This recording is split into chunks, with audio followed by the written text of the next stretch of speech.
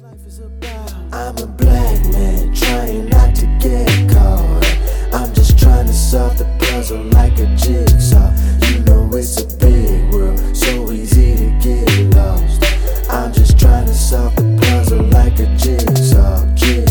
What's going on, good people? We are back. Your favorite Casa Negros are back on the mic, in your ears, or wherever you're listening to this. I am Josh Rogers. I'm Brian here. We are here for another episode of the Jigsaw where we talk about the craziest puzzle piece ever created, and we talk about here the perils, the praises, productivity, and the pump of circumstance of being black guys trying to figure this thing called life out. Brian, how are you? Yes, sir. Man, it's a great day to be black as always. It's not like Black History Month anymore, but it's always Black Lives Matter, Black everything here on the Jigsaw Podcast. I mean, I don't know. We say this all the time. Black History Month isn't the only time we celebrate. We do this all the time. All the time. It's what we do. So this is just a continuation. Yeah. Of what we always do. It's an amplification of the things. And if I'm going to be honest, what also never takes a rest is racism. It doesn't. And we see that, in this impending World War III that's happening over in Ukraine. So thoughts and prayers to those who are going through. But also, yes, what is very obvious is the fact that they not let our Nigerian and African brothers out of the country. They're not. And like their defense secretary or their defense somebody said he has been, I'm paraphrasing here, but he hated to see people with blonde hair and blue eyes being killed in the streets. Like he said that. It was like blatant. It was like right out there. So it makes it very hard. I stand against what Putin did, but my God, Ukraine. Yeah. Come on, y'all. I think, not Tiffany Haddish, what's her name? Amanda Seals. If you go to her Instagram page, she actually lists the level of racism of the broadcasting of it. Yeah. And people are like, oh, this isn't Iraq. This isn't Afghanistan. Like, this is European country. Like, as if it's that's like if this is better. Right. Right. And it's not. So that was really a little frustrating as far as to watch that. But racism is alive as well. And it doesn't matter what year, what time, racism is going to be racism, and it's whack. Did you foreign relations and stuff? Did you watch Biden and his State of the Union address last night?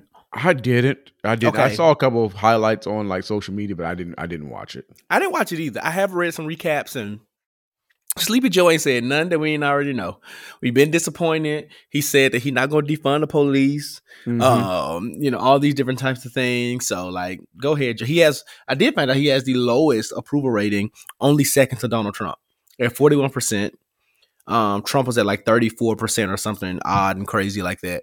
But anyway, nobody watched that. But in better news, while we're talking about things, let's just bring us some joy. We left Black History Month, but we've entered into Women's History Month. And for me, that means Black Women's History Month. It is. It is. We don't put a whole lot of white women on pedestals. We don't. Not at all. So maybe Meryl Streep, because I really love her. I really like Elizabeth Warren. But maybe one or two. Yeah, but not 3 or 4. But not a lot. There's not a gamut of them. No. That gets our appreciation around here. Is there any particular women that really inspire you? That inspire me. Our mamas inspire me. Shout out to mamas. My fourth grade teacher, Mrs. Penn.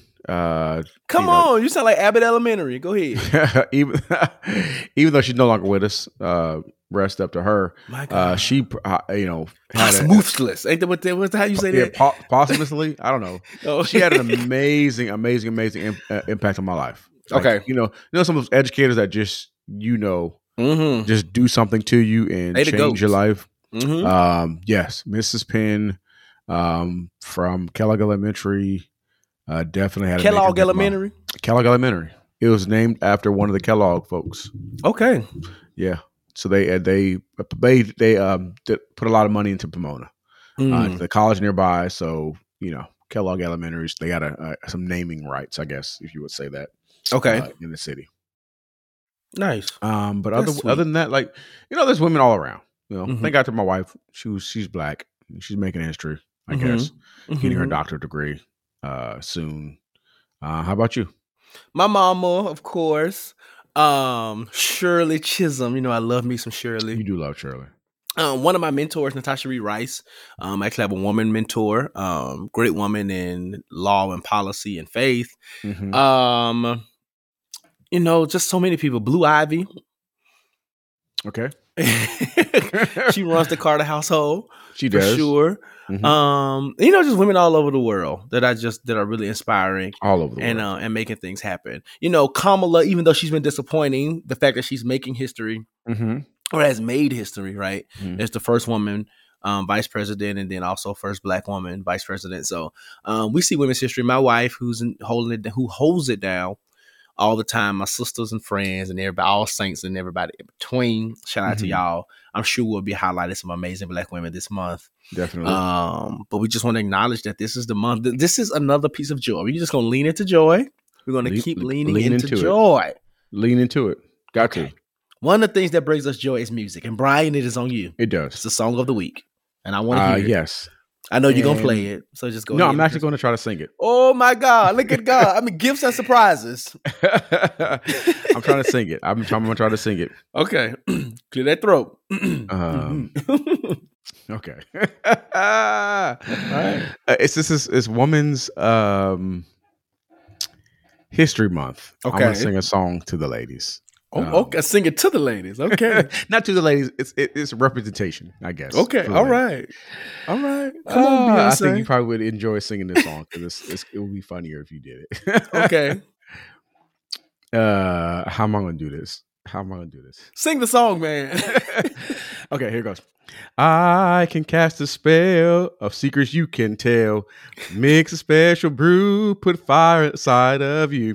Anytime you feel danger or fear, then instantly I'll appear. 'Cause I'm every woman. It's all in me. Anything you want done, baby, I do it naturally. Whoa, whoa. Oh, I can sense your knees like rain onto seas. I can make a rhyme, a confusion in your mind. And when it comes down to some good old fashioned love, I got it, baby, baby. I'm every woman. It's all in me. Anything you want done, baby, I do it naturally. Oh, oh, oh. That's so good. I got a question. Okay. Which drug addict did you reference? Shaka or Whitney? Whitney. I just want to know.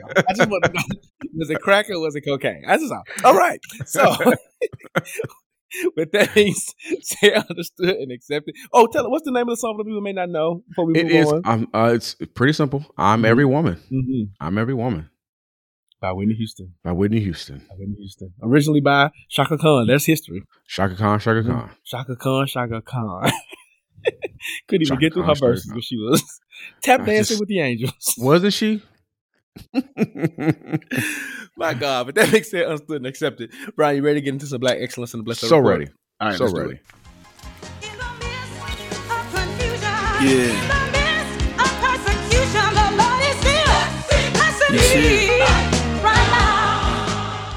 Here at the Blessed Report, we shout out or we bless up Black business owners. Black people doing great Black things all the time. Just got our Black History Month, but people are still doing great Black things. So here at the Jigsaw, we do patronize Black businesses. So this week we wanted to bless up Chantrice Rochelle Art. Chantrice Rochelle Art is a local art designer here in the Atlanta area, and she specializes in original art on canvas. Each piece comes signed and ready to hang. Each original also includes a certificate of authenticity, and she has great pieces you can actually find on her website, chantricerochelleart.com, chantricerochelleart.com. Go out there and get your pieces. We believe in art. We believe in culture here in Black people. We do things all the time. So go out there and get you a nice little piece to put over your bed, put on your wall, put in your kitchen, put in your living room.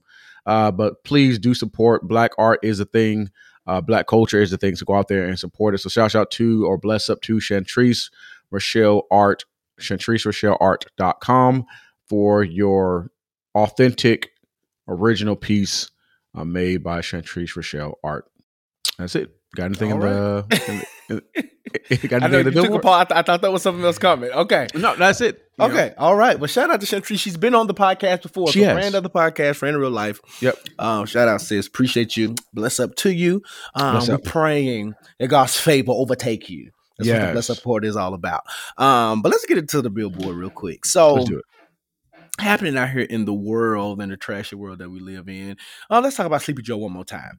Biden nominates a new Supreme Court justice. If you understood him during his presidential campaign, he promised that he would nominate a black woman to fill a Supreme Court seat if one opened up. And on February 25th, he nominated Judge Ketanji Brown. Oh, that's black. Ketanji Brown Jackson to become the 116th Associate Justice of the U.S. Supreme Court. The White House issued a statement of the nomination saying that since Justice Stephen Breyer announced his retirement, Biden has conducted a rigorous process to identify his replacement, and President Biden saw a candidate with exceptional credentials and impeccable character and unwavering dedication to the rule of law. And the president saw an individual who is committed to equal justice under the law, who understands the profound impact that the Supreme Court's decisions have on lives and the American people. Brian, do you think that this is going to easily go through the Senate so they won't look as racist, or do you think they're going to try to blame it on like, we don't want to, because Biden got like 2 more, he'll have like, this is his midterm. So he have like 2 more years of a presidency. So like, they can't, they could realistically extend it, but it would be very obvious if they tried to hold this thing out for 2 years. Yeah, it'll be tough to hold out for a couple of years. It's just interesting because the last person that's on the Supreme Court was a lady, and she was not qualified. At all. At all. But was anybody in Trump's cabinet? No, not at all. No. That's on brand. So this young lady is hella qualified. For sure. But a lot of them on the right wing or conservatives are making light of the fact that Joe Biden said he wants her to be black. Not the fact that she's not qualified, or they're saying, well, there's other qualified people out there, but you're, disqualifying people by saying you want it to be a black woman, which is. But she's black and qualified, so that kind of it's a mute point. Yeah, if you took away her image, she's still qualified. Yep, she's still qualified. Right. You know what I mean? Well, the other lady wasn't qualified at all, and y'all just wanted a white woman. Yep. On the Supreme Court. Wanted a conservative white woman to justify policing women's bodies from another woman. Like that's pretty much what they wanted. Yeah, that's what they wanted. What you got. Yeah. So, and she young, so she ain't leaving no time unless there's some magnanimous scandal. Right. She's not getting off the Supreme Court anytime soon. I agree with you. I think they're going to try to, say that it's not there was inequity involved because he specifically said a black woman. But I think that is one of the most equitable things that you can do, because consistently there's been women of color, but there's not been a black woman nominated, elected to this, to this judicial council, so to speak. So It's like, it's giving her the opportunity. And on top of that, she's more than qualified. Like, there's really no argument here. So you could argue the race thing, but it'd be, like you said, it'd be different if she wasn't qualified. If you threw Judge Maybelline up there, then, as much as I love Judge Maybelline, a Supreme Court justice, she is not. Okay. Right. So Judge Hackett, you know what I'm saying? And Hatch, what's the other woman that did divorce? Was that her too? I think so. The lighter skinned woman who did divorce court or whatever. Judge Joy. Was it Joy? I don't know. That was the one. She had short hair. Her too. Yeah. You know what I'm talking about? Hatchet or Hackett. We'll look it up. Y'all correct us. But anyway, those, but they specialize in family law, so they don't have the appellate experience and things. Not to say that they're not great. What they do, their experience is different. So it'd be different if you just threw one of those type of women up there. It's almost like Keisha Lance Bottom being the mayor of Atlanta. You know what I'm saying? It's like. You're just here. You're just kind of here. Right. But anyway, I believe Biden made an amazing choice. It's going to be a crap show of how the Senate plays this out. But nevertheless, we are hoping for the best, that she is seated in that position like she deserves to be. Talking about black women and the things that they love, Target is one of them. And Target, the Minnesota-based company, says that it will raise its minimum wage to as high as $24 per hour this year, depending on the local market. The company has been raising pay and benefits in an effort to keep and attract workers. The retail giant currently pays $15 an hour wages, but said Monday it'll be raising it from 15 to 24, and the starting wage would depend on the job, the market, local wage data, et cetera, et cetera, et cetera. The wage increase is a part of a $300 million. That's more than the Spirit and Frontier merger. Wasn't that like $10 million or $6 million or something like that? Anyway, Target. Anyway, it paying benefits. So I love to see it because I am still driving around, Brian, and seeing Walmart billboards and not Walmart, McDonald's, well, probably Walmart too, but they ain't posting it. McDonald's and Burger King and Wendy's and all these other places saying, apply now up to $11.50 an hour. Excuse me? Is that the max? Is that the max? Up to. Is that the max?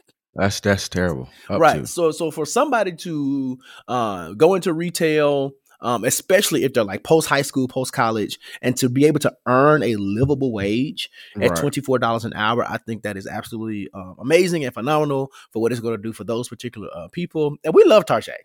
Target is down for Black people. They support Black businesses. They amplify it in February, but they always have initiatives and programming going on for people of color and their businesses. So shout out to Target and the people over there doing all of the right things. And sponsor us if you want. Please to. Do. You know, we are accepting of your dollars. We are.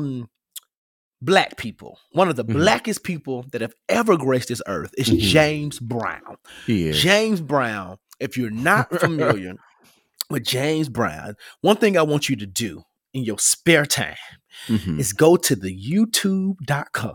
Yes. And in that search bar, just type in James Brown interview. Now, several of them may come up, but I believe the one that will be at the top is him in these, aviator-esque sunglasses. They got a brown tint. They're real big. He got a little scarf on his neck. It's a little short hair, blonde white woman interviewing him. Yes. Please. If it says 20-some minutes, watch it from start to finish. I sing good. I dance good. I make love good. Yeah. You're gonna hear all of the things. If you think the Richard Penniman interview is a phenomenal, right? Tap into the James Brown interview. It is something to see. But we didn't say all that to highlight that YouTube clip. We said all that to say that not only did we get a film years ago with the late great Chadwick Boseman portraying Brown and Get On Up, we are now getting a documentary, like the raw, real cut of his life that will highlight his life and his career. Yep. It's going to be a 4-part series, executive produced by Mick Jagger, and The Roots, Questlove, and Black Thought. A&E announced Friday that they've greenlit it and Say It Loud, which the name of it will be a massive 4-hour docuseries that celebrates the Godfather. Who, if he's the Godfather, who's like the King of Funk? The King of Funk. That's interesting. Is it Parliament now? Are they the good kings? But they were like way after James. Well, they started with James because I think Parliament Funkadelic was in Ohio, and they started touring with James Brown at some point with Bootsy Collins. And George Clinton is considered the King of Funk. King of Funk, okay, that makes sense. George Clinton is over Parliament, so that makes sense. Yeah, so his years active said he started in 1955. So that makes sense. Yep, that makes sense. Okay. All right. Okay. So that was a small commercial break. But anyway, that is coming. It's going to track his life. It's going to have interviews and never before seen footage from his friends and families and collaborators. It's going to go all the way from the Jim Crow era all the way up until the moment that he died, for him to be known as the hardest working man in show business. Brian, I think I already know the answer I'm going to ask anyway. Yep. How excited? Scale of 1 to 10. How excited are you about this? 1,000. I love James Brown. I love James Brown. Like the interview we talked about earlier, that's a classic interview. Oh my God. So what interview do you like more? The James Brown interview or the Richard Penniman interview? Oh, Richard Penniman. It has more range. And the reason why I like Richard's better, Richard did all that sober. James Brown was high as a cat, but Richard was just being Richard. Richard went into opera. Richard started talking about religion. Richard started talking about this. All the things. And it was like a black and white sepia, so that was older. Richard had on a halter top and a grand piano. Did you hear me? Did you see the duality and all that? Richard? I love it. You're gonna make me go watch that later today again, just for some more joy. Yes. Yeah. Oh my God. Which one do you prefer, Richard or James? The interview. I prefer Richard. Okay. James is funny though. It is funny. Richard, though. Richard has more quotables. It does. It does. The old lady asked James though, "What songs you gonna sing?" I just love the random outbursts. Get up off that thing. It's a man's world. Black and I'm proud. Say it loud. I feel good. It just so many songs. So it was just the way he was doing it. So I look good. I smell good. I feel good. I make love good. Huh? Oh, that man was a character. That man was a character. A character. And I don't think while the movie was done well, it ain't gonna have nothing on the live real footage. And the people it reminds me, small side break, of the unsung on Ike Turner. Now, while their story was not funny, we don't, joke with domestic violence. But when they finally interview Ike and his friends, and Ike got to talking on his own, Ike said, I ain't never punched Tina. I slapped her a few times. I ain't never punched her though. So it's like little things, like the nuance difference. Like, bruh, you still put your hands on her. Putting hands on this woman. She had a bad attitude that day, and I, she was down, and so I slapped her and said, "Wake up!" I slapped her.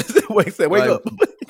Like, sir, like, dude. So, and that's the kind. And while God rest his soul, James is deceased, but that's the kind. Those are the kind of like the other side stories that I'm interested in hearing. Like, yeah, you know what I'm saying? I want all the information. I want all of that. I want all of it. Speaking of things that were given to us, but they could have kept, was Tyler Perry.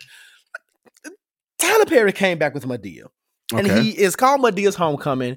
And he really tried to play into Beyonce's Coachella because he had like first of all, I don't know if it's because I'm Greek, Brian, but when people use sigma as an E, it bothers me because that is an S. Yeah. That translates to an S. I know it looks like an E, but it translates to an S. And I know Beyonce did it too, but and as much as I love Beyonce, she is not above criticism. Her team should have been like, sis, that's an S. But anyway, Medea's Homecoming, and it was super popular. At one point this week, it was the #1 movie on Netflix. And it was the latest installment. It was a straight to Netflix installment, which is kind of not new for Tyler because he did The Fall from Grace. I think we talked about that crap last week. But this is his first Madea installment on Netflix. And it centers around her great grandson's college graduation. And here's the other thing. I feel like Cora has different children. There's not a lot of continuity between these films and all this other stuff because, like, if Cora is Medea's daughter, then like the grandchildren and stuff should be consistent too. So like we got stop casting all these different women to play this woman's child.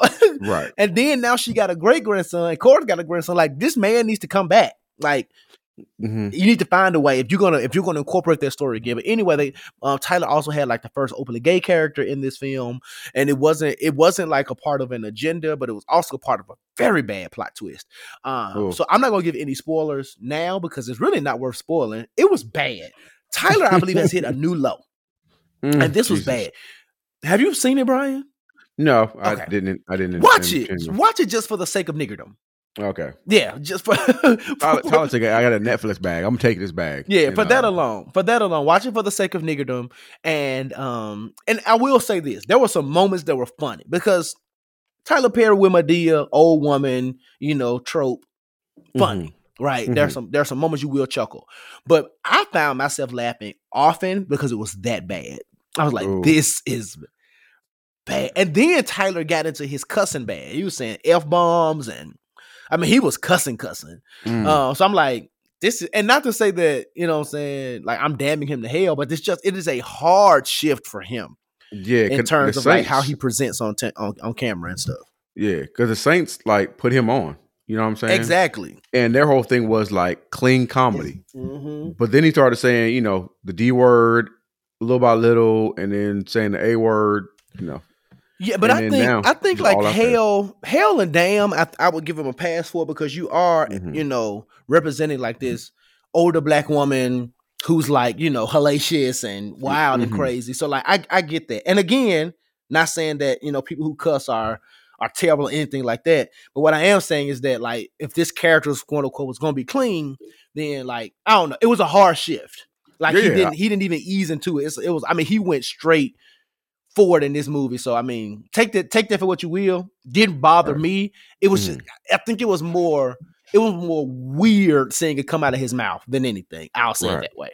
That makes sense. I get it. But bro, watch it. If you have like an hour and 45 to waste, because it will be a waste. Okay. Watch it. And let's talk about it next week, because I feel like we need to go deeper into I feel like we need to have a different conversation. Okay. All right. That's all I got for the Billboard this week. Wanted to keep it light and bright because we have some people in the living room. I know, Brian, you got somewhere to go. I do. So I'm gonna let you go run a few errands and handle your business. But I've invited some people to come sit with me since Brian went to leave me by myself in the living room. I'll be back. He'll be right back. But we've invited Dorian and Morgan of the Rooted Life podcast to come have a conversation. Super excited about them. So let's get into this good conversation about relationships. And we got some women. So it ain't just us talking about what we think. It's a woman's perspective. So let's tap in, grab your drinks, grab your snacks. We're going to let Brian go do his thing. And then we will go right into the living room and have this conversation. Let's do it. Let's do it.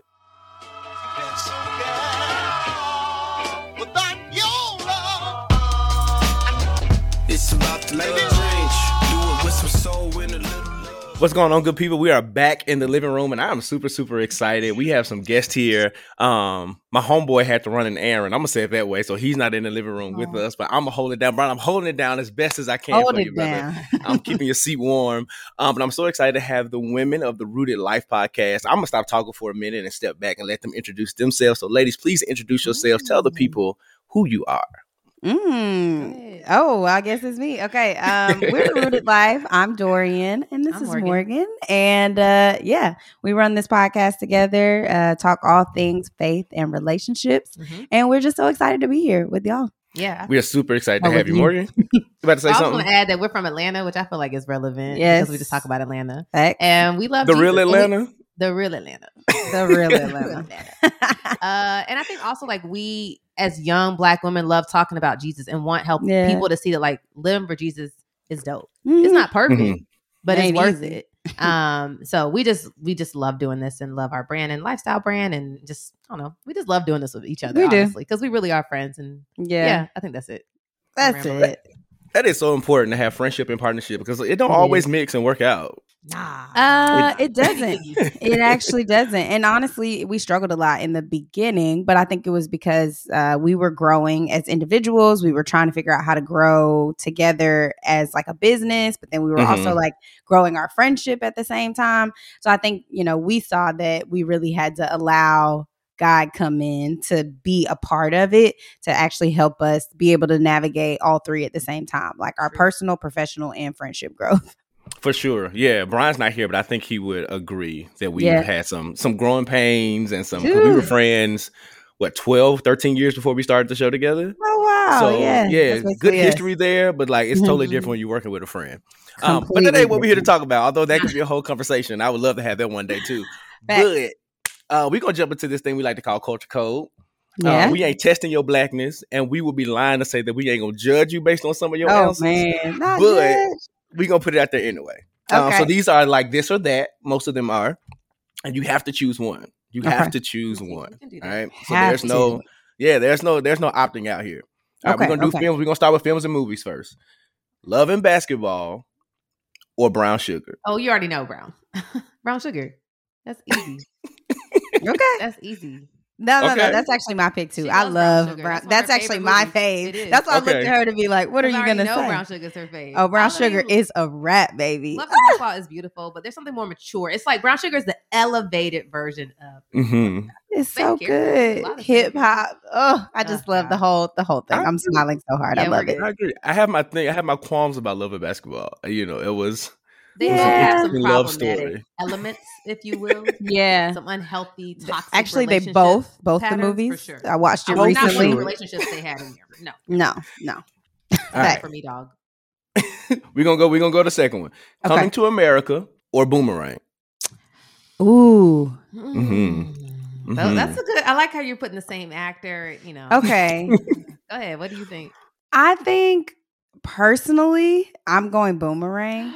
I know, and I know that's probably like unpopular opinion, but I loved Boomerang. I mean, I loved the storyline. I loved the cast in Boomerang. Nice cast. I mean, Eddie Murphy carried Coming to America, but Yes. Boomerang, like it was so versatile to me. So that's my pick. Personally. Yeah, it's Coming to America. The cultural relevance, the cultural impact. McDowell. No, I hear you. So many things you could say one word and everyone knows what you're talking about. Everybody knows, Like, Coming the to characters were timeless. It's still funny decades later. Fair. The storyline is hilarious. Still problematic in some ways, the way they're depicting African people. But, we'll get to that later. But we'll I give still them a think pass. in terms of like how it's impacted the culture, Black culture, timeless. Okay. No, I agree with that. I'm gonna go Boomerang only because, like, I think that was one of the first times we saw like all these Black creatives in executive spots. I like that.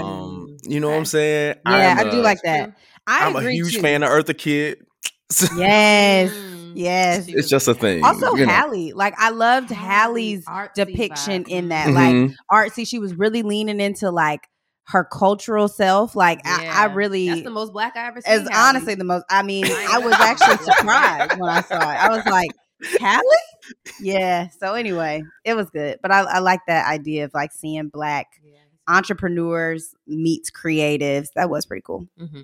So we're gonna flip it a little bit on this one. We're gonna go old school versus new school. Okay. All right. So Living Single, our all-time favorite sitcom, by the way. Or Insecure. Don't do that. Oh my God. Are you kidding me? I'm not kidding you at all. That's why you're Oh, stress. I'm stressed. Why would he make us choose that? I resist. No. Easy for me. Both and okay.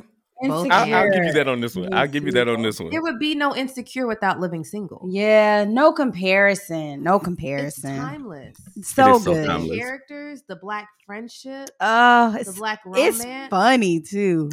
Maxine, Regina, Maxine, Sinclair. Just the Kyle, bro. Kyle's my favorite character. He is so. Is he your favorite? He's my least favorite character. He's my favorite in the sense that, like, I feel like there is some depth to him that you get to see at these little points, and so it's like there's this. I don't know if you know the one episode where that jazz club is closing down.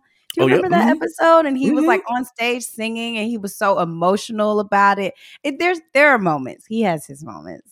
Okay, and he really loved Maxine. I hated that was like a thing, but anyway.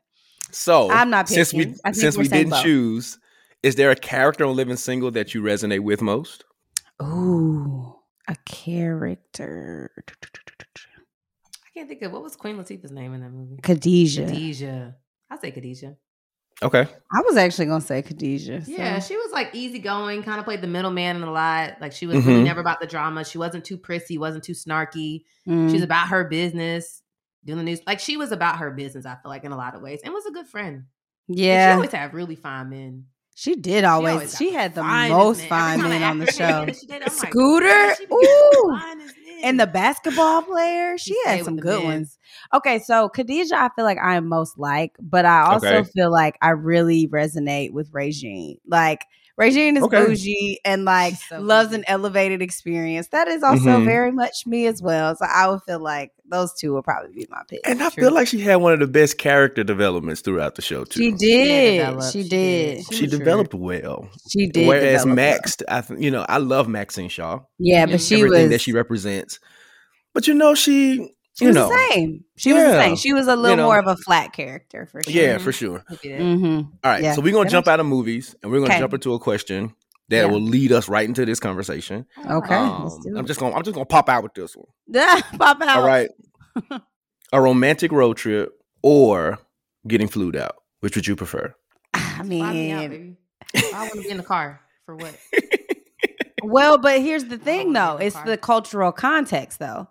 If I'm hearing the cultural context, a romantic road trip is like, this is a thing. Like, we're involved. This is bae. And the concept of flued out is like, you're being flown out. You're probably not my girl. You're just like, if it's a I feel like that's the cultural context of it. But maybe he lives somewhere different from you. He's flying you out to him. But that's different. That's not getting flued out, though. I feel like the concept of flued out, there's an underlying tone to the concept of flued out. It's typically you coming for a smash and you're not my girl, but I like you and I will pay for this ticket because I'm expecting something in return. The context is left to the interpreter. Oh my gosh. Well, that's how I interpret flued out. That's how I most often see it used on social. So that's all I'm going to say. But if you're saying flued out in the sense of like, it's still your man and he's flying you, then sure. That's different. Flued out is flued out. Okay. He flew me out. He paid for this ticket for me to fly to a location. The context could be anything. Well, I will be in the romantic road trip because I am just, I'm a romantic. Trips, I don't, but if it's a romantic one, it changes the vibe. It's different. So is there a limit? Now I'm intrigued. Is there a limit like to the amount of time you are willing to spend on the road? Oh, for sure. Anything over like 5 hours. So here's the thing. Yes and no. Okay. Because I don't know. Something about baes makes things better. I've had a 12-hour road trip with a bae and I had a blast. If I am in a car with, I love you, Mo. Morgan's a special case. But like, if I'm in a car for anything else for more than 3 hours, I will look up a ticket and fly. I don't really like to be in the car longer than 3 hours personally. But things are just different when you all googly-eyed and having a good time. I don't know. Okay, that's fair. All right. So all right, people, if you're listening, you may know by now, there's some themes here about love and relationships. And we wanted to have a second conversation, our first one of 2022, about relationship and dating, particularly dating in Christian culture. So Brian and I are, professed Christians. We're loud. We love this life that we live. And we're married. So we're out of the game. You know what I'm saying? So we're not navigating the game anymore. Love it. We're not navigating the game anymore, but we want to make sure all of our listeners have some tools and resources and perspectives, right, that'll help them see cultural nuances, especially the new ones culturally as it concerns to dating. So what, in terms of Black love and culture, let's just define what dating is for you, right? Because if we go back to living single, my girl Regine said that dating is nothing more than interviewing life mates. Right. Okay, Reggie. That's what she said. So like for you, how do you define dating? We were just talking about this a little bit on the podcast. Go ahead, Mo. I think it's hard because growing up, they were like, you don't date. And I'm like, well, how do you get to meet somebody? Like, I think it's hard because it's not necessarily in the Bible. So everyone's kind of like creating their own definition. I think for me, I would say dating is like intentionally getting to know someone, collecting data, enjoying their company, and considering whether there is a potential to move forward in a more in-depth way. I think before I would have been like, dating has to always lead to marriage. But I think sometimes you have to, some things you don't know until you get in a situation, you're like, oh, actually, I don't like this. I do like this. So I think that dating is a learning opportunity to get to know yourself and know other people, what you desire, and also exploring if there's potential for a real future. And keeping God at the center. I think I got to add Jesus in there too. Yeah. So I think that my definition is more broad than it probably would have been 2 years ago. For sure. Yeah. I think it's an evaluation process. Yeah, like good. It's an extended evaluation process, and it ends when you determine like, okay, I would like for this to move into the next phase of relational experiences. So does that, I know you said we add Jesus in there for sure, but what is that nuance? That exact difference in Christian dating? I think it's prioritizing what God wants over what you want. Like, I think it's the evaluation process is continually going back to God. Is this in line with your preferred will for my life? Like, does this align with where you're taking me, where you're going me? Does this person align with my belief system? So I think sometimes if you're just dating someone, then you might have a certain belief system, but our values and our beliefs are rooted in the Word of God. So if we don't agree on that, there's really no future. And so I think that makes it different because that's it. Thank you, God. Our criteria is based on the Word of God and His plan for our lives. That is what I'm basing where this can go based off of His criteria. And based off of godly characteristics. I think that what I'm looking for is probably different than someone who's not a believer, just off of default. Yeah. I mean, there's really not anything to add to that. I think also maybe the no sex part. We didn't really say that. But I guess which also is interesting though, because it's like Christian is a broad term, which means what Christians believe can be very broad. So like if you are practicing celibacy, abstinence, depending on how you define those terms as well. But like if you're deciding that you're going to wait to have sex until you are married to a person, then that also is a huge part of the dating process that may be different from how culture decides to date as well. So if we're looking at this from a Christian context, are we only dating to marry? You know, as the old people told us, you cope to marry. What you coating that girl for if you ain't trying to marry, right? Because if I'm just collecting data, that means I could be collecting data on multiple people at the same time. Everywhere. Yeah. Yeah. We differ, I think. Go first. So I think that yes and no. So it's like, okay, dating to marry. I think because with dating, it's like there's the process of dating, but then dating can also be used as the term to define I am in an exclusive relationship with this person. And so I think it depends on which side you're on there. If you are in the process of dating, I think that it is okay if you decide that like I'm dating multiple people. Like that's not my preference. Like I'm kind of a one person at a time person, but that's because I don't have a lot of time and it's hard for me to balance a lot of things. So it's like if I'm going to pursue dating, I'm going to pursue one person at a time. But I think it's fine, whatever your preference is there. I think when you get to the stage of deciding to be exclusively committed to someone in that sense, that like my hope is that you are seeing some signs of, there's some clear signs that this could actually lead to something for your future. I don't know if you have other thoughts. Yeah, I think I would have again said something different maybe like a year ago, but I feel like there's certain things you only learn in certain settings. Kind of like we're talking about our friendships, right? So y'all and your friend's friendship and our friendship, there were certain things we only learned about ourselves because we were put in a certain situation environment to learn those things about ourselves. Correct. Yeah. And I feel like dating is a very specific environment where there's things about you that rise to the surface that you were not aware of because there's no other setting that brings my daddy issues and my mommy issues and my insecurities and my need for about like it just is a very specific environment that I think can really be a great learning experience. So I think that you still should be mindful and prayerful, and I think it still should be healthy and productive. But at the same time, it's like there's just certain things you only learn. I think in certain situations, like there's so many things I learned about myself that I only probably would have learned through running a business with you, honestly. So I think it's kind of both and. We're getting back to that. It always is.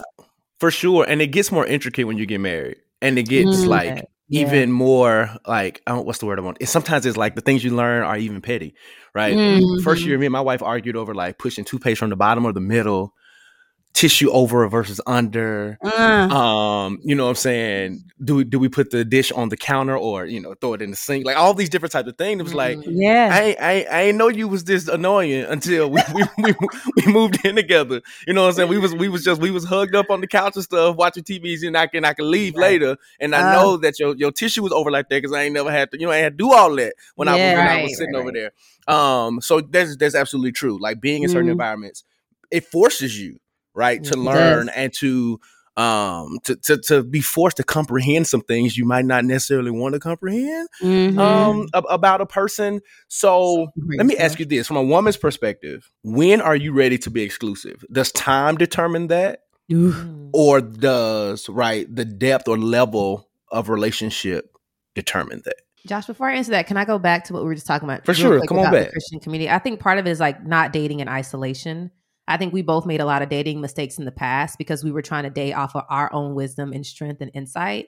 But I think bringing in people who are more mature, who are married, who have wisdom into the process with you, I think also makes a little bit different because I think that people who may not be Christians might be like, girl, what you think about this in a very nonchalant way? Whereas like we are intentionally seeking out people who we know have been walking this walk out for a long time, or like with our prayer group, help me pray for this. I think the intentionality behind bringing community and wise counseling can look different if you have that community. And I think that piece is also very, very valuable because their opinion is not like, girl, leave him, girl, he's trash. It's like, all right, what's the wise thing to do here? Like, what's the most loving and honorable thing? And I think, again, that's kind of that criteria that could look a little different.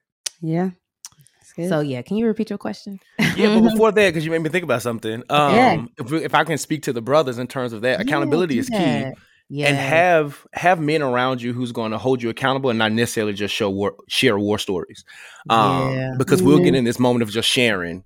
about all the things, and we get to reminiscing and be like, ooh, and then that could lead to you inspired, for a moment later versus sharing information for terms of accountability. So I'm not saying that you can't, laugh and joke and have fun with your friends. But I'm also saying if you're dating specifically in the Christian context and you're looking to be abstinent or celibate, or and have these specific boundaries, that's a word, we could talk about that a little bit later.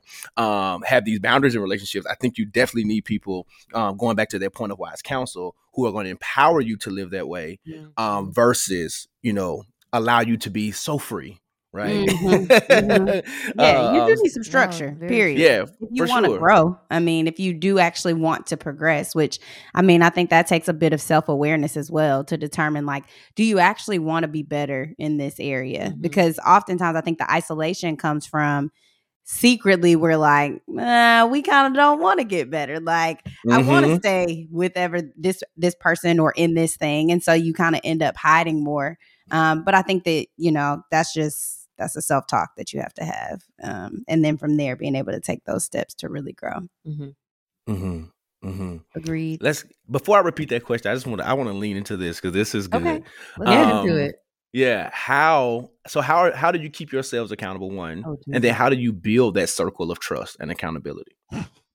You in our kitchen. Yeah, you were in our phone calls from earlier this week. We had a phone call this week, and I was like, "Girl, literally, yeah." Girl, I think we talk about it a lot, and I think we got it from KB. Was she the one to talk about the culture of confession? Yes. Like we have a culture of confession in our relationship, where it's like, even if it's uncomfortable, it's biblical first of all, but it's also healing, because we talk about it a lot. The enemy likes to get us boxed into a corner in our secrets all by ourselves, full of shame. But when you put it out there, it doesn't have as much power over you anymore. Doesn't mean you're not going to struggle with it. Doesn't mean you still don't need deliverance, but it's like, it just has less power over you. So for us, it's like, we try to cultivate consistently confessing to one another. And it is very uncomfortable. It's hard. It is so cringy. I'm sweating even thinking about it. I don't even got nothing to confess at this moment, but even thinking about confessing in the future is making me uncomfortable, because it's like you're putting yourself out there. And I think we cultivated that by building trust with one another and like being honest with each other over little things. Like the confession was like level 10. It's like level 1 was like, you got on my nerves last night. Can we unpack it? So I don't think you start off in confession, but when you start to cultivate a relationship where you can be honest about what you're feeling and going through, you slowly, I think, build this kind of stamina, and you're like developing a muscle. That's probably why I'm like, it's uncomfortable, because it's a weak muscle for me, because we just started learning how to do that. So I think it's something you develop. And we have like a prayer group where like every other Thursday, we just all lay it out. Like, here's what I'm going through. And so I think you got to develop that habit and that muscle over time. Yeah. Yeah, that's good. I think to Dr. Darius, in the thing I was listening to this morning, he talked about how like love requires knowledge. And how like when you love someone, you're learning more about them. You're observing more about them, and you're getting to know them more. And I think part of cultivating like a space for people to feel comfortable to confess or share or be held accountable is knowing them. Like you have to spend time. Like I know Morgan really well. I observe her, and I know when we haven't talked about something in a while, so I can say, hey, like this is on my heart. I just want you to know, like, you have a safe space here if you do want to talk about it. You don't have to bully or force people into anything, but just create a space where they can feel like, okay, if I do need to say something or share something, I know that I will be received with love and not judgment. And I think that we've even had that conversation before, and like, I think about me monitoring my responses to things. Like, don't necessarily respond to people the first thing that you actually may think, but like ask them, okay, how are you feeling right now? Like, what are our thoughts about this thing that you have just shared? And like, just work through it with them. I think it's really important to be more of a listening ear and like a sounding board than trying to, which is something like feedback that Morgan gave me earlier in our friendship of like, I don't need you to try to like problem solve with me. Sometimes I just need you to like listen. And so I have found that to be successful in our relationship as well. No, for sure. I love that you have this culture of confession. Brian and I don't call it that. When we get to that moment, we said we're pulling out the trust tree. And immediately that triggers like, all right, let me sit up, because I don't know what's about to come. And then we have another. It's 3 of us in this core friend group. But it's what's interesting is like all of our friendships and interactions with each other are really different. So with our other friend, me and him, he'd be like, all right, Josh, I'm pulling out the box, because for him it's like it goes in the box. We talk about it, we unpack it. and it goes back in the box. Like, we close that box. So like when we have these like almost trigger words that let us know, all right, cool, this is about to happen. But also understanding when we get in the trust tree or you pull out the box, that also means that like I'm not like, sometimes I am here to listen because you need that space. But if you're coming to me for advice and counsel, then you know, I'm coming to you as your authentic brother, and I'm going to respect your vulnerability, but I'm also going to, you know, put your foot to the fire. So that we can both grow and get better, depending on, you know what I'm saying, who's in that space. So accountability doesn't come without relationship. You have to know that person. And I think it's even more interesting in terms of romantic relationships, right? So I'm gonna throw it to you first. How do you navigate that with your partner? Like, not going to a friend about your partner, but with your partner. Wait, I don't know if I understand the question. No, sorry. I'm over here laughing because I'm like, well, how will we know? We've been single for like 4 years. I'm like, I can give you some, what I guess. Yeah, that's how I was like, I don't know if I understand the question. So yeah, for sure. So partner, like, I don't know. So how would you navigate accountability and tough questions with your partner? So based on the boundaries that you set up, you know, so how would you navigate those moments? Whether it's, you know, intense moments of like anger, frustration, or whether it's intense moments of, you know, emotions and intimacy, like how do you navigate the boundaries and keeping each other accountable while you're together? Well, I don't know how much we can speak to that, honestly, because we like to speak from our experience. So we have some experience, but it's kind of limited. I think it depends on where you are in the relationship stage. If you're married, I feel like no conversation's off limits. If we just started dating, I'm not about to pull out all of my deepest, darkest secrets with you. I just don't think that's a wise stewarding of my heart. So I think it depends on where you are relationally, like how much you all have chosen to invest. So I think the timing is really important. I think about what we do when we have to have a hard conversation. We just kind of like, we got to have a talk. You know what I mean? And we just kind of figure out, and we used to have long text arguments. So I think you got to figure out the setting, the timing, the format. Like there's a lot of logistical pieces because we realized like, I think our rule is if it's over a paragraph, it needs to be a phone call. Period. But that took us having a bunch of text arguments. Right. To get to like, okay, texting doesn't work for us. Like we need to, and usually face to face, if we can, FaceTime, like see each other. So I think for us, it was kind of figuring out the nuances of kind of the logistical pieces, like face to face works better, kind of giving the person a heads up if we can, of like, hey, can we talk about something tomorrow morning? But that's the only thing I can think of because you're my best example. Yeah, same. I don't have another one. And I think, I would pull some of the other things that we have used because my desire is that my partner would also be my friend. So I feel like using this friendship as a template, if you will, is wise. And so I think about how too, it's like having regular check-ins, you know, like I would think about that being important with a partner in navigating accountability. Like if there is regular space on the calendar, I don't think maybe it was in Sacred Search or one of these relationship books that we've read that kind of talked about like having scheduled time. So you know when to anticipate it, you know that like, oh, our scheduled like time to get into the box or unpack the box or whatever, like if you have a rhythm of that thing so that it doesn't feel so hot and sweaty and uncomfortable. There may still be some discomfort, but it's like a muscle that you end up getting to stretch and work a little bit more often. And I think too, part of it I think about with us is like realizing that like the evidence or sign of conflict is not a bad thing. And I think that's really hard to sit with and really internalize because we are taught so often to run from conflict. Like, and I think that's why even when people are around us, they're always like, dang, y'all are always so honest, so authentic, so truthful. And people always call that out in us. And I think it's because people are not used to getting so much truth all the time. And so I think when I think about being in a relationship or having a partner, I would want there to be a strong amount of truth, a lot of truth that we can just kind of like share at any given time. And can I add one more thing to that? Yeah, for sure. I think also I was thinking like invest before you correct. I think Pastor Rich Wilkinson talked about that, like connect before you correct. But it's like, how would I correct Dorian? I haven't invested in her. Like we've all had someone try to give you feedback and it's like, bro, you don't even know me. Like what have you invested to see me succeed? And so I think part of it is like being intentional about investing in that person that you're with, whether it's like sending words of affirmation, like, hey, you did a really good job this week, or like, I really appreciate how you did that, or you put that episode together nicely. Like, I am doing my best to pour into Dorian because I love her, not because one day I want to correct her, but because I want her to know that she's valuable to me and I honor her. But I think also then there's room to correct when it has to happen between us, because we have both been intentional about, like, I've poured into you. I've shown you that I loved you. I have articulated. We have a date night once a month. Like, we are making intentional efforts to invest in our friendship. So when it is time for correction, it doesn't sting as much because it's on top of so much love. It's not in an empty cup where you haven't poured anything into me. Yeah. It's on top of a bunch of love. So the foundation can hold up that correction because the foundation is love and honor. But if you haven't put anything into it, that correction is sitting on an empty cup and it has no firm foundation. And I think that's really hard. That's good. No, that's good. And I had a pastor say to me once that it's not, you have to build the muscle, but you also have to continue to train that muscle, because as soon as you stop, right, it can get weak. And the way that me and my wife have applied that in our lives, like, we're reaching 10 years of marriage this September. 10 years, Josh? A decade.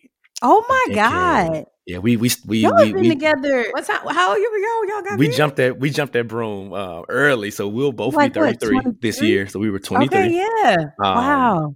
So there'll be 10 years of marriage, That's 13 beautiful. years together. Yeah. And it's been a journey. Like, I tell people, people say that it's so beautiful, and it is. It is. Don't get me wrong. Yeah. But the way those are formative years. Like, years. My 23-year-old is different from my 25, different from my 27, which is about to be different from 30-year-old Dorian. So I couldn't imagine engaging through that growth process with a life partner. Like, I want to hear more about that. Keep going. And kids. We got two of them jokers. And kids. Wow. So it was a lot of learning and growing. And around year 5 or 6, we found ourselves like in that exact space. We were growing and developing, but not with each other. So we were becoming these really like independent thinkers, and just like, oh, this is what I think about life. And it was like, oh, but you're not on this path with me. Okay. So the way that we began to like retrain that muscle was, we didn't find ourselves above that. It wasn't just premarital counseling for us, right? It was consistent check-ins, not just with, the seasoned church couple, but with a licensed professional who was able to like, what I'm saying, sit us down and give us real tools on top of our individual therapy, so that we can, we can grow individually, because I think that's something some people lose in marriage too. There was like, you don't lose your individuality as much as you are one. So like it was all these different tools and resources that we were not ashamed of to say, and then to also tell our friends too, like, hey, we can't do this right now. Our homework assignment is a date night. Right. And it's just being honest. Like, that's just what it is. So y'all do y'all thing. And these are the type of things we try to implement with our busy lives with children, both of us being very ambitious with our careers and side hustles and all these different types of things, and navigating like these different spaces, knowing that it's not easy, but if you're committed, that it's worth it. So it is an everyday choice for us. And we wake up every day choosing. So I'm going to ask you this, considering all of that, like knowing all of that stuff that you know about yourself and how you would navigate accountability and all these things, what is it that you're looking for in a partner, right? To even get to that space. Dorian in male form. The male version of Dorian. Is that an answer, God? Take her, make her man. Oh my goodness. Do you want to go first? You want me to go first? Go ahead. You seem to have What some am I thoughts. looking for? Someone who loves God, not talks about God, but like loves him deeply. That's so different. In the way they live their life, the way they talk about him is enough. Yeah. Like the way there is a quote that says that what you think about God is the most important thing about you. Yeah, it is. So what that person thinks about God, how they move with God, how they allow God to correct them, how the Spirit moves in them, that is what I'm looking for. Like, can you be corrected by the Spirit? Can you submit to leadership? A book I read talked about like, are they already leading in other areas of their lives? Do they already have an accountability group? Are they leading a Bible study? Are they showing leadership qualities in other areas of their lives where it's clear that they are working on their leadership abilities? I'm somebody who really cares about the community and serving. So like, do they have a heart for serving? Because we're going to be very incompatible if you don't understand my what I'm willing to sacrifice to serve my community. Like if that's a very high value for me. And so if that person doesn't have that same value, it'd be really difficult. For sure. Because that's just how I'm going to always live my life, is to serve people. So I think having an alignment of values in terms of like our faith, and then, you know, how we're viewing serving the community, but also there's little things we talk about. Like, I don't want to live in the suburbs. Like I live a certain kind of life, and I like living in a fun city. Like there's certain things they're more of preferences, but there's very strong preferences that are kind of like specific to how God has wired me. Like I like to travel. I like new experiences. Like I don't know if I could be with someone who's like, let's just like stay home and not go on vacation. Like, I just don't know if that would fit me. So there's some like values, but also like some preferences that I would like, but also I think someone who really cares about community and loves like creating community and maintaining community, because that's also something that's really important to me. So yeah, I say connected to Christ, like in a very real way, values community, values serving the community, and like wants to enjoy life fully. And also like integrity, character, but I feel like that might already be kind of obvious. But Dorian, before you jump in, so Morgan, you couldn't be with an introvert? Is that what I'm hearing too? No. I'm very much an introvert than me. Got you. Okay. But I'm somebody who likes to go experience things. So if we were to live in a city and I'm like, let's try a new restaurant, they're like, no, let's go to the same restaurant we've been going to for the last 5 months. Like that would be incompatible with how God created me, because I love trying new things. So if that person, if they were apprehensive, I could work through. But if they like are very content with doing the same thing every single month, all the time, like I'm just not. I don't do that. Like I try to eat a different restaurant every week, like little things where I'm like, let's just try something new. That's just something that I care about. And like when we travel, I want to see sights and I want to go places. I want to do, like, I'm kind of like a doer, and I'm fine with resting, because you ask anybody that knows me, I'll be at home resting a lot, but I also like to try new things. And I know that's something that's valuable to me. So I'd want to be with somebody who'd be willing to try new things. No, for sure. No Cheddar Bay biscuits. I hear you. You love those though. Those good. They are good though. But don't take some at the house. Some from the store. You can get them and make them. You don't gotta go to Red Lobster to eat them. Very, very good. Okay, Dorian, what are you looking for, ma'am? I mean, the Jesus thing. I'm not going to get back into that, because we've covered that piece. For sure. I think I am looking for a friend. Like I am looking for like a homie that I can like come home and like either dump my day or like laugh about this thing on Instagram, or we just like on the couch watching Insecure, like rewatching Insecure, eating popcorn. Like I'm looking for someone that is like truly a friend to me. And in all the ways that word can be used, but like friendship is a really big core value to me in a romantic relationship. And I recognize that everybody doesn't like have to be friends in their marriage or with their partner. Like, you know, some marriages can exist and they can be more formal and more transactional. And it's like, I'm not saying what's right or what's wrong, but it's like whatever you prefer. But I know for me, like I need to feel like you're the homie. I think the second thing is like I'm very much a host. And so someone who likes to welcome people into their space, or who likes to create other spaces for people. So like I'm typically the friend that's like, hey, y'all, let's go get brunch. Hey, y'all, let's do this thing. Like I'm always bringing people together. And so if there's someone who doesn't really like that vibe, then we probably like wouldn't be great partners together, because I'm always going to want to have people over and then they won't be really feeling that vibe. So that won't be fun, because I want us to be able to do it together, because we both love and enjoy it. So yeah, I mean, those are my two biggest things. I feel like the friendship piece, and then a person who like loves to host. And I think like maybe like third on that one.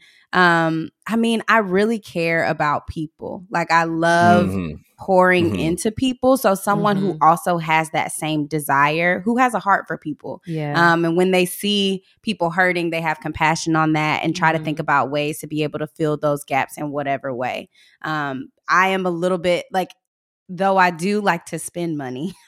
So someone who like doesn't mind spending money is probably like a good thing. But also when it comes to like spending money on other people, like I don't really hold back there. Like I will spend money on gifts, and like if it's your birthday or you had a promotion or whatever. And so like someone who is comfortable giving to other people in that way, I think would be really important to me as well. So those are great.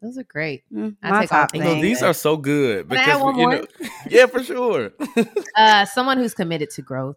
Like, for real. Like, sure. Yeah. And I think you meet people who are like, yeah, I want to grow, but they don't want to do any work. They don't want to go to therapy. They don't want to have we're kind of going to get into that later, but self-care habits. Like, they don't actually want to do the work it takes to be who God has called them to be. They don't want to have the hard conversations. It's like, a lot of people live a very mediocre life, not because they're mediocre, but because they don't want to do the work it requires to be who God has called them to be. And I'm in a place in my life where I'm like, whatever God got to break off of me to be who I'm called to be, I'm committed. So if I got to go back to therapy, literally back in therapy for like the third time, then all right, God, like if I need to submit and do this and be corrected, like I'm very committed to being who God has called me to be. And I'm willing to do anything. Let me be careful before he called me to do something next week. Like, oh, you said anything? Right. But what I meant on the podcast, Holy Spirit, was like, come on, girl. Easy stuff. But I could not be with somebody, and I have been in a relationship with somebody who just wasn't willing to do the work because they thought they had it all together. They didn't have the humility necessary to be like, God is still working on me. And I'm willing to partner with him in that healing journey. But I want somebody who's willing to do the work, kind of like what you're talking about with your wife, individually,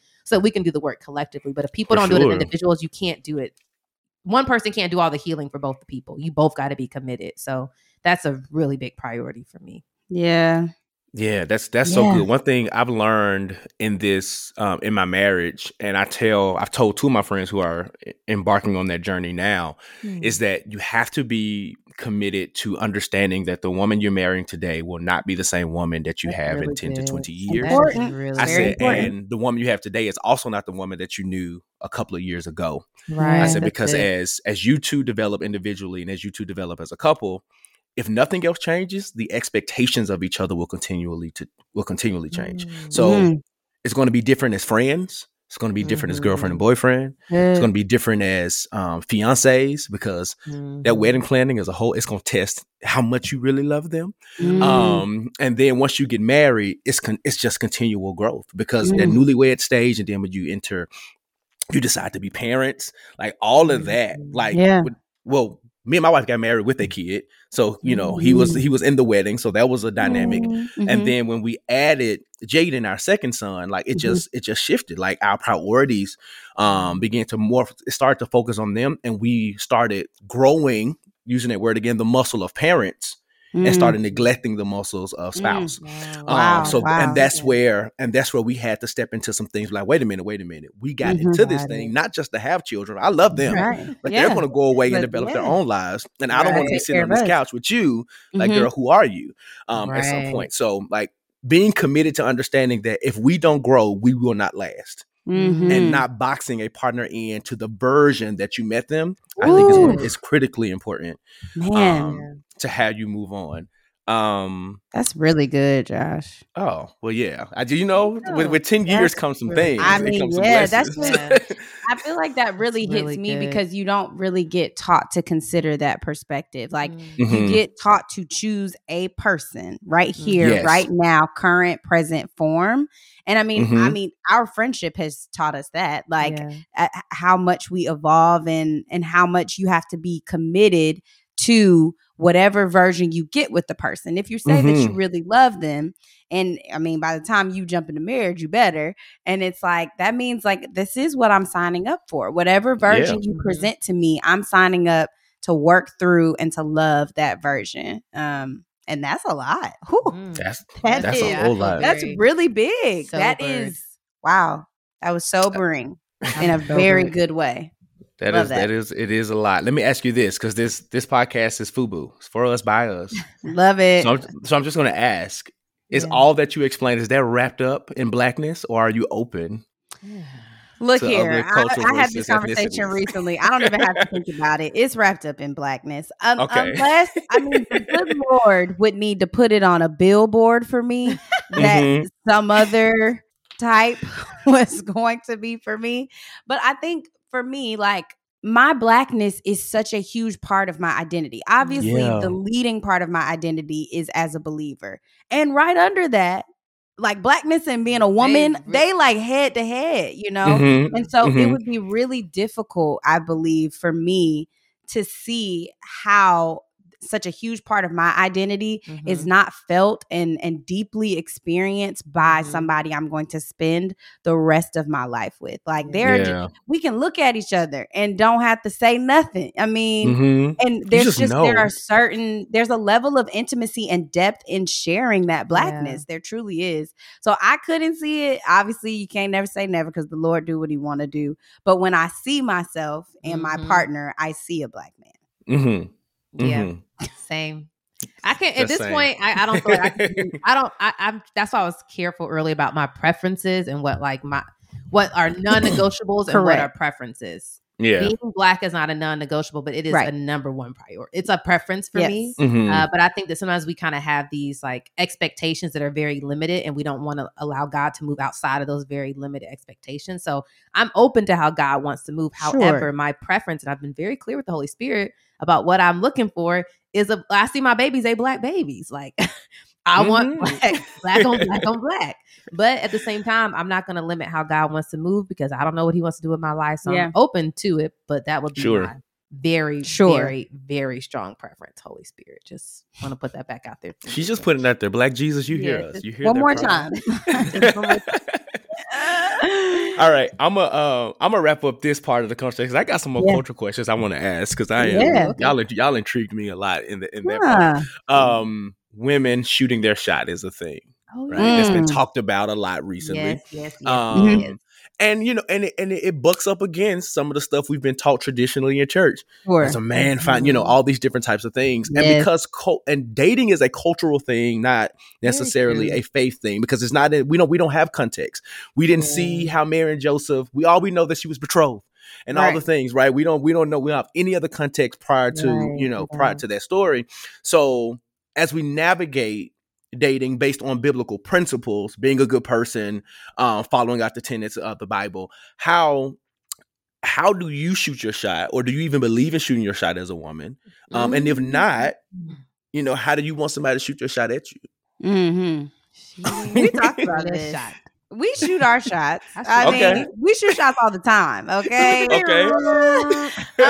But here's the thing. It's so funny because my dad and I, we do not see eye to eye on this. My dad is old school Christian, and he is very like, you need to just sit in the closet and wait, and he's gonna come find you. And I'm like, okay, like wait, get in my house. No, we out here. So I believe that I think that it is okay to demonstrate interest. Where I think that the woman, in my opinion, can then like take a step back is in the pursuit.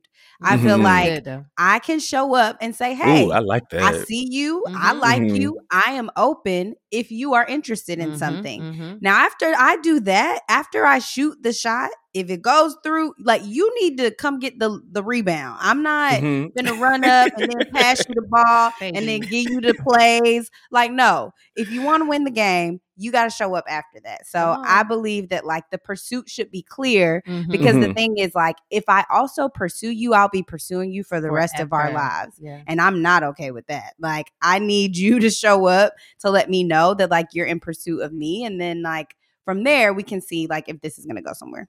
Yeah. Agreed. I shoot my shot all the time. I think my newest thing is shooting shots on Instagram has been kind of weird.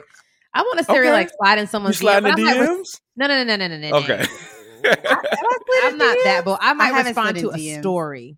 Like, oh, that's funny. Yeah. That's my way of shooting a shot. It's a very light response. Yeah. Particularly to something funny, like, oh yeah, that traffic be crazy. Like, that's my kind of like, I'm cracking the door. Now, if they want to open the door, great. But it's also interesting because a lot of times they're just like, yeah, that was funny. And I'm like, I was just about to say that. Are they picking up on the cue though? Not always. Not often. Not always. But if they were interested, they would try, I feel like. If they were interested and they would try. So I agree with everything Dorian said. And I think that's something that we learned recently is like, even though I want the man to pursue me, I also want to continue pursuing him. Like I may not initiate the pursuit, but I also want him to feel valuable. I want him to know that I'm into him. I want him to know that like, I like him, and I don't want him to do all the chasing where he has to play a lot of guessing games and I'm playing this real elusive, like, I don't like that either. Coy, like, you got to chase me. I think that's unhealthy. I think that's toxic and not sustainable. But like, maybe I plan a date every now and then. I give him a birthday gift. Or like, I want him to also feel like, man, I'm getting, like, she wants me as much as I want her. Yeah. I don't want him to feel like he has to do, I want him to initiate, but I don't think he should be doing all of the work all the time. I think that's very one-sided, and that's unfair to him. Like, I want him to know that he's valuable and that I see that. So our friends, we have who told us that? Our friends over at Project 330. So we have some friends who have a podcast. I don't know if they told us that, but I'm thinking about it's like 4 Christian male friends, and we had a conversation one time, and they were like, we talked about how women be like Birkin me, you know, like, you know, in the pursuit of me, and they were like PS5 me, like, and ever since they said that, it has just like resonated in my head. It makes me laugh, but it is true, like. And I think that, you know, if you do what at least I have seen is like when you give to people, it makes them want to give to you. So it's like, and you don't do that out of a like, all right, let me show him that I'm interested so I can get what I want. That's not the motivating factor. But it's like, it does end up working well in the relationship, the friendship, the romantic relationship. It's like, I serve you, you serve me, you know? And it's like, we both end up being fulfilled in this thing when we are clearly demonstrating that we're invested in the same way. Yeah. That is so good. Brothers, I'm going to break all the code. We want to be wanted. Come on. We want to, I listen, I told my wife sometimes, I want to be the little spoon. You come up behind me, listen, and just let me lay there. Sometimes I need that. I need that. Of course. And that's so good. That's so good because as you continue to grow with your partner, like you understand these things. Like I do some journalistic work on the side and I wrote this pretty big piece and my wife came home like with a balloon and some Sour Patch. I love candy. Sour Patch Kids. You just did that piece. Yeah. So like Sour Patch Kids may be small, but that is like, girl, you thought about me. Like, you know, you went out of your way to go to the dollar store and spend $2 little to show me appreciation. And nice. Like it went a long way, you know what I'm saying, in terms of, you know, how she supports me and, you know, understanding like, even though this is a passion, like it also brings in extra income. So, you know, how we're providing for the family and all these different types of things. So that is so good because a lot of men will sit in silence and resent their partners because they don't feel wanted. Because they feel like they're too masculine to allow themselves to be that vulnerable. And that is a trick of the enemy, in my opinion, because it causes resentment and unnecessary tension in relationships. You can just say, babe, I want to be wanted too. And explain to her the ways in which you want to be wanted. So if this is, I work out a lot. So my wife was like, you don't never really say what you want. I'm like, you could always give me more Nike shorts, hats, dry fit tees. It's going like I sweat through that stuff. So the more you buy, the better. You know what I'm saying? So just understanding, taking notes. When that woman is somewhere, she says she like this, I'm like, bet, picture. And she's like, you'll never ask me what I want. I'm like, because you point out a lot of things. So there's a list here of things that I can do for you. Oh, that almost led into a whole nother conversation. I want to do that. One more little thing there that I think also as women, we are more socialized. A lot of us are more socialized to share our emotions and feelings. And so I think it's also in a lot of ways up to us to help create a space where men feel safe enough to share that. Yeah. And when they do share, responding in a loving way, not in a critical, not in a way where you're going to use it later, but like, I feel like in a lot of my male friendships, I have to show them how to share their feelings. Absolutely. And be a safe space for them. Like we talk about it, like Dorian's a safe space for me to land. And I want to be a safe space for my man to land. So when he is sharing with me things that hurt him, like not holding that against him and help him see that him sharing is actually attractive, one, but also is a sign of strength. The vulnerability is a sign of strength, not a sign of weakness. But I think also sometimes when we don't always respond the right way because we're kind of shocked, like, oh, he over here being honest. I don't even really know how to like respond. But I think we have to just be mindful that we're responding in a way that cultivates and wants cultivates a culture of confession, but also helps the man feel safe enough to keep sharing what he's interested in. Because a lot of things, it feels like that men feel risky to share. For women, it's like, I share that every day. Like that ain't literally. I ain't even thought twice about it. But but you all aren't socialized to share, especially Black men. You're not socialized to be soft, or like there's such this toxic masculinity where Black men aren't taught that they can cry, that they can be sad, that they can share their desires, and that somebody wants to hear that and wants to honor them even more because of it. Yeah. I think even about that with like truthfulness, I think about how sometimes with Black men, I think toward women, how it feels hard for them to be honest and truthful, because oftentimes I think some of that is in our response. Like we respond and we feel rejected or hurt or disappointed or make them feel bad about having given an honest truth. Yeah. And so I think even in the response to truth of being like, okay, like that hurt to hear, but I appreciate you for sharing that. Or like I think that the environment that you create around hard truths also will allow y'all to both show up in a way that whether he's sharing something like vulnerable about how he wants to be loved or treated or seen, or being like, babe, it kind of hurt my feelings when you made that crack the other day, or whatever the thing might be, and us being able to not take everything personal. Right. Because if you break down and cry and make it all about you, he ain't gonna want to share. That's with anybody. Like, imagine somebody who you give feedback to, and every time you do, they make you cry. You say, I never do this, and it's like, you know what? Never mind. I'm not even about to share with you. So that's in any relationship, but I think that's a really, really, really good point. Oh, for sure. All right, this is good. This has been so good. And I don't want to cut it off, but I have to. We have to. But I'm gonna give you like 2 or 3 more culture code questions if we cool with that. Yeah, you can kind of see where we at with the culture. Let's fast forward all the way to your wedding reception. Oh, okay. You can only pick one line dance song. Oh, the wobble or the cha-cha slide. Wobble. Wobble gets the people going. I just love seeing black women wobble. I don't really like the wobble like that, but I think that is the better one of the. It's the better one of the two. Okay, so which one would you choose if it wasn't those two? I got one for you. Oh, sorry, go. I mean, my line dance of choice, Dorian, being from the Atlanta, Georgia. Come on now. I'm doing swag, sir. That's my line dance. I'm with you. I don't see it as a line dance, but it definitely is better than both of those. I just feel like that for me is what's gonna. I mean, wobble is gonna get the aunties, and it's like that's fine. We'll do that. I mean, whatever. It's definitely better than the I feel like cha-cha slide is very middle school for me. Yeah. But yeah, I guess that's probably the best one. Is Nuck If You Buck a line dance? Or I'm just where I'm from culturally, yes. I feel like if we're choosing, I feel like before I let go, the Beyonce remix is a fun little, because you can do the electric slide to that one. Now electric slide, now that's electric slide is, I think, a nice. And it could be translated to so many songs. And our white friends who come to our weddings will know that one. They can keep it released. They'll I can't know teach them the wobble. I've watched white people try to get the wobble at weddings. It is like, sit down. It's just too much for them, so it's okay. I'm so embarrassed. Okay, you're at a brunch. Yes. Okay. Love and that. the DJ goes to the 90s, you know what I'm saying? The 90s songs. You can only pick one of these to be played during this brunch. Okay.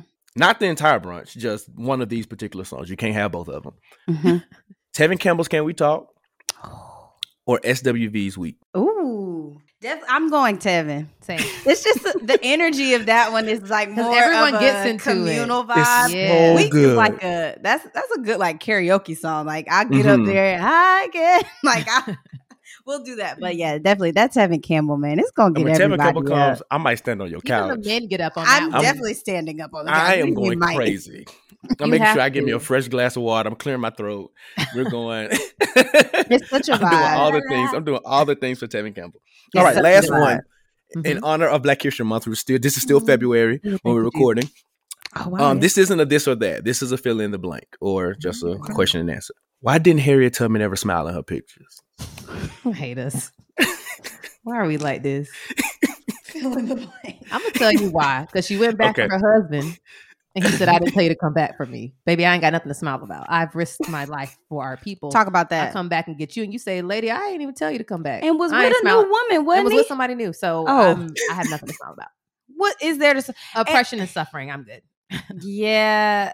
I also feel like it's kind of like... it's kind of like how Jesus was saving us. Like, y'all get on my nerves.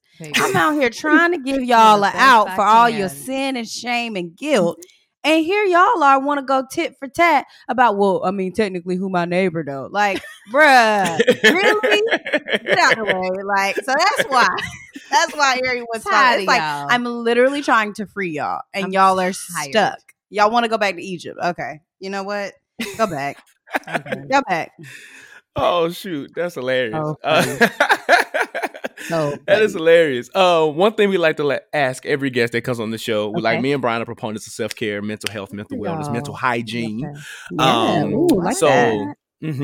So what are some of the things that the ladies of the Rooted Life are doing for self-care this week, in the past, in the future? What y'all up to?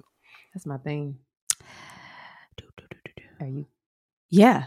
You ready? Yeah, I'm ready. I stay ready. Oh, go ahead. Morgan. I have mine. Okay. My latest thing this season is taking a real Sabbath, which I've been telling everybody about. Because I said I took a Sabbath, but I would still go grocery shopping. I would still clean my house. Sabbath means I do nothing considered work. I know there's in Israel, they have their lights on a timer. They won't even turn a light switch on. I'm not that far, but like I need to take off my trash, but I didn't take it out all yesterday. I'm like, dang, I should have took my trash out on Thursday because my Sabbath's on Friday. So I do nothing that's considered work, only things that are bringing me joy. So I don't get on social media because it doesn't really bring me joy consistently. Like I literally structure my day of what's going to bring me the most joy today. And because I'm single, it's like I can go to a museum. I can go out to eat. Like there's a lot of things for me. So the biggest thing, like I journal, I'm in therapy. I spend quiet time with God. I work out. I eat. Like I do those things. But for me, this season is like giving myself a real day of rest of like, Morgan, what brings you joy today? And I want you to spend the next 8 hours doing everything that brings you joy. So I spend on Fridays. That's what I wake up. I'm like, okay, what's going to make me happy today? And that's what I do. So that's my latest mental hygiene. And I've seen a big difference in my life. I have. So I was real tired. Facts. My new self-care is canceling plans when I just don't have it. Snaps like for that. And I would like not do that in the past, but now I'm like, I'm actually not in a good place. And doing this, though I love this person, like I talked about, I love to cultivate relationships. I'm a people person. So I always got a dinner, a catch up, a brunch, a call on the calendar. And sometimes I just have to be like, girl, text friend, look, I had a really long day. I actually have not had a night just to myself to be with my thoughts and to just like do nothing. So like, can we reschedule? And I like will make some time. But my newest self-care is just like giving myself time to be with myself.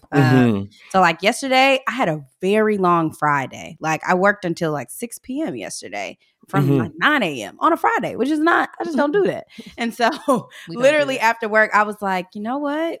We had like a combination of plans with friends, but then Morgan wanted to do something else. And I was like, well, I wanted to do something with all of us. If we not all gonna come together, then like I'm gonna tap out. And I ended up going to the beauty supply store and listening to some music and coloring my hair and watching Love is Blind. And I just had a nice evening to myself. And I felt much more refreshed and restored today to go into my weekend because I didn't stretch myself to be more extroverted last night. So look, I mean, cancel them plans. Can I just add one thing too? I think that self-care, we think it's going to be the easy thing, but sometimes self-care is the harder thing to do. Yeah, that's good. You think it's going to be convenient. Like last night we had plans, but I felt like God wanted me to go to worship night. And I'm like, I don't want to drive 45 minutes. But that was what I felt like I needed. And God knew what I needed. So I think sometimes we think that mental hygiene or self-care, whatever you want to call it, is going to be the easier and fun thing. But sometimes it requires a lot of sacrifice. Because I didn't want to do it, but it ended up being the thing I needed. And maybe that wasn't, hanging out at home wasn't your priority necessarily, but it was what you needed. Right. So I think we have to learn to prioritize what we need over what we want. I'm gonna add one thing to that. Add it, baby. Wait, this ain't my podcast. You know, I can't say that. No, add it. This ain't mine. What am I doing? You at home. You in the living room. You at home. Do it. Add it. The only thing I'm gonna add, something Dr. Darius says, soul care is self-care. Come on, Dr. And so I think that builds on what Mo was saying. Like a lot of times I think that culture's way is like self-care. Go spend some money on yourself. Go get a massage. Get your nails done. Like, you know, burn some sage, whatever self-care can look like culturally. But I think that soul care is actually some of the best self-care you could give yourself. So it's like, what does your soul actually need? Like, do you need to actually spend some time in your prayer closet? Do you need to like find a verse that you need to be meditating on? Like, do you need to be journaling out and processing some feelings with yourself? So I don't think that it always needs to be these external things, though. I did love like watching Netflix and coloring my hair and all those things, but it's like sometimes also taking the inventory of the heart to say, okay, like what does my heart really need? Because those things like feel good for a moment, but what actually allows you to feel good and sustains you to continue to do the work God wants you to do is when you feed your soul. Yes. That's my best friend. That is so good. And something that I want to carry on throughout the year is a combination of all of that. I started doing it this month, and it was every day choosing joy and resisting the things that conflict with it. So I know like one day I just got up off social media. I was like, I don't have capacity for any of this. Yesterday for me too, I worked till 7 on a Friday. But immediately I got dressed, took a shower, came downstairs. My wife had fallen asleep. I was like, "Hey, wake up real quick. Let's go somewhere." Because now I need you. I need you to help you refuel me. So I need you, right? So instead of choosing going to sleep because I was tired too, it was taking out that time to get what I needed, from my partner. So it's been really choosing Josh. All month. You know what I'm saying? It's been choosing Josh all month, and choosing me sometimes means including everyone that I love, but also that means, like, to your point, canceling that plan. Even at work, I'll be like, you know what? Unfortunately, some things have come up, and can we reschedule this meeting? And the things that came up was me. I need a nap, and that's enough. Do another meeting today, and that's enough. Okay, that is enough because I work in a culture that is meeting intense. We would have a meeting to prepare for the meeting, and then the meeting, and then the meeting to debrief the meeting. I'm like, one, I need time to work. And two, I need time to debrief from all of us. That's why I was working so late. No time to work because I'm always talking to y'all. Same. No time to work. Man, this has been good. So before we close out, tell the people how they can find you and connect with you and some things that you ladies have going on. Yeah, you want to do connect and I can tell them what's going on? Yeah. Okay. Y'all can connect with us at Rooted Life Podcast on Instagram. And also, if you have any podcast platform, you can go type in The Rooted Life and you'll find us. We're on Apple, Spotify, Podbean, all the things. And you can go check out our podcast. We have some new episodes coming up if you want to talk about those. Yeah, so we dropped our second Devo on the YouVersion Bible app, which is a huge blessing. And we're releasing some podcast episodes around that content to kind of go deeper, share like the real that we weren't able to really share on the Bible app. Yeah. So we got some Devo. We got the Devo that came out. We have some podcast episodes coming out and just have some really great plans this summer to just keep moving with it. But we love connecting with people. We love connecting with people in our DMs. So we'd love to hear from y'all. And thank you, Josh, for having us and for the thoughtful questions. This was really, really a pleasure. This was great. And very life-giving to us. So thank you so much. Yes. No, thank y'all for coming. And to all the brothers that's out there, before you decide to slide, Brian and I take protecting Black women very seriously. So let me tell you something. If y'all heard these answers, the things that they're looking for in men, if you can't even spell Rooted Life, don't slide in the DM. Since their preferences are Black, consider that. Maybe not slide in the DM, right? If you ain't trying to experience new things, new restaurants, she like Cheddar Bay biscuits, but she don't want to go to Red Lobster. Don't slide in the DM, okay? All right, so somebody does slide in our DMs, then we can have an episode to debrief together. the debrief, yeah. Please let us know. We'll have a whole conversation about it. Please let us know. All right, thank you again, ladies, for coming. We can't wait to have y'all back. Thank you. Yeah, for sure. Whoa, yes, wait a minute, Mr. Postman. Hey, Mr. Postman. All right, y'all, we are back, and Brian is back with us. And we are here for your listener letter. The P.O. Box Rodney Jenkins has delivered on time, as he always does. And you too can have the opportunity to have your letter shared on the Jigsaw Podcast by writing in to askthejigsaw@gmail.com. We will possibly read your letter aloud. And if we do, we will give you a pseudonym that matches your pronouns, because we respect all of that. We will give you the best non-professional therapeutic advice that you can get right here on Cicely Tyson's and Blue Ivy's internet. So, Brian, yes. That being said, who do we have and what do they want? All right, pronouns: he, him. Ooh, let's pick up on the conversation we had earlier in our own group chat. Okay, Anthony Mason. Anthony Mason. All right. Anthony Mason says, yes. Hey guys, hope you guys are doing well. I have a tough situation.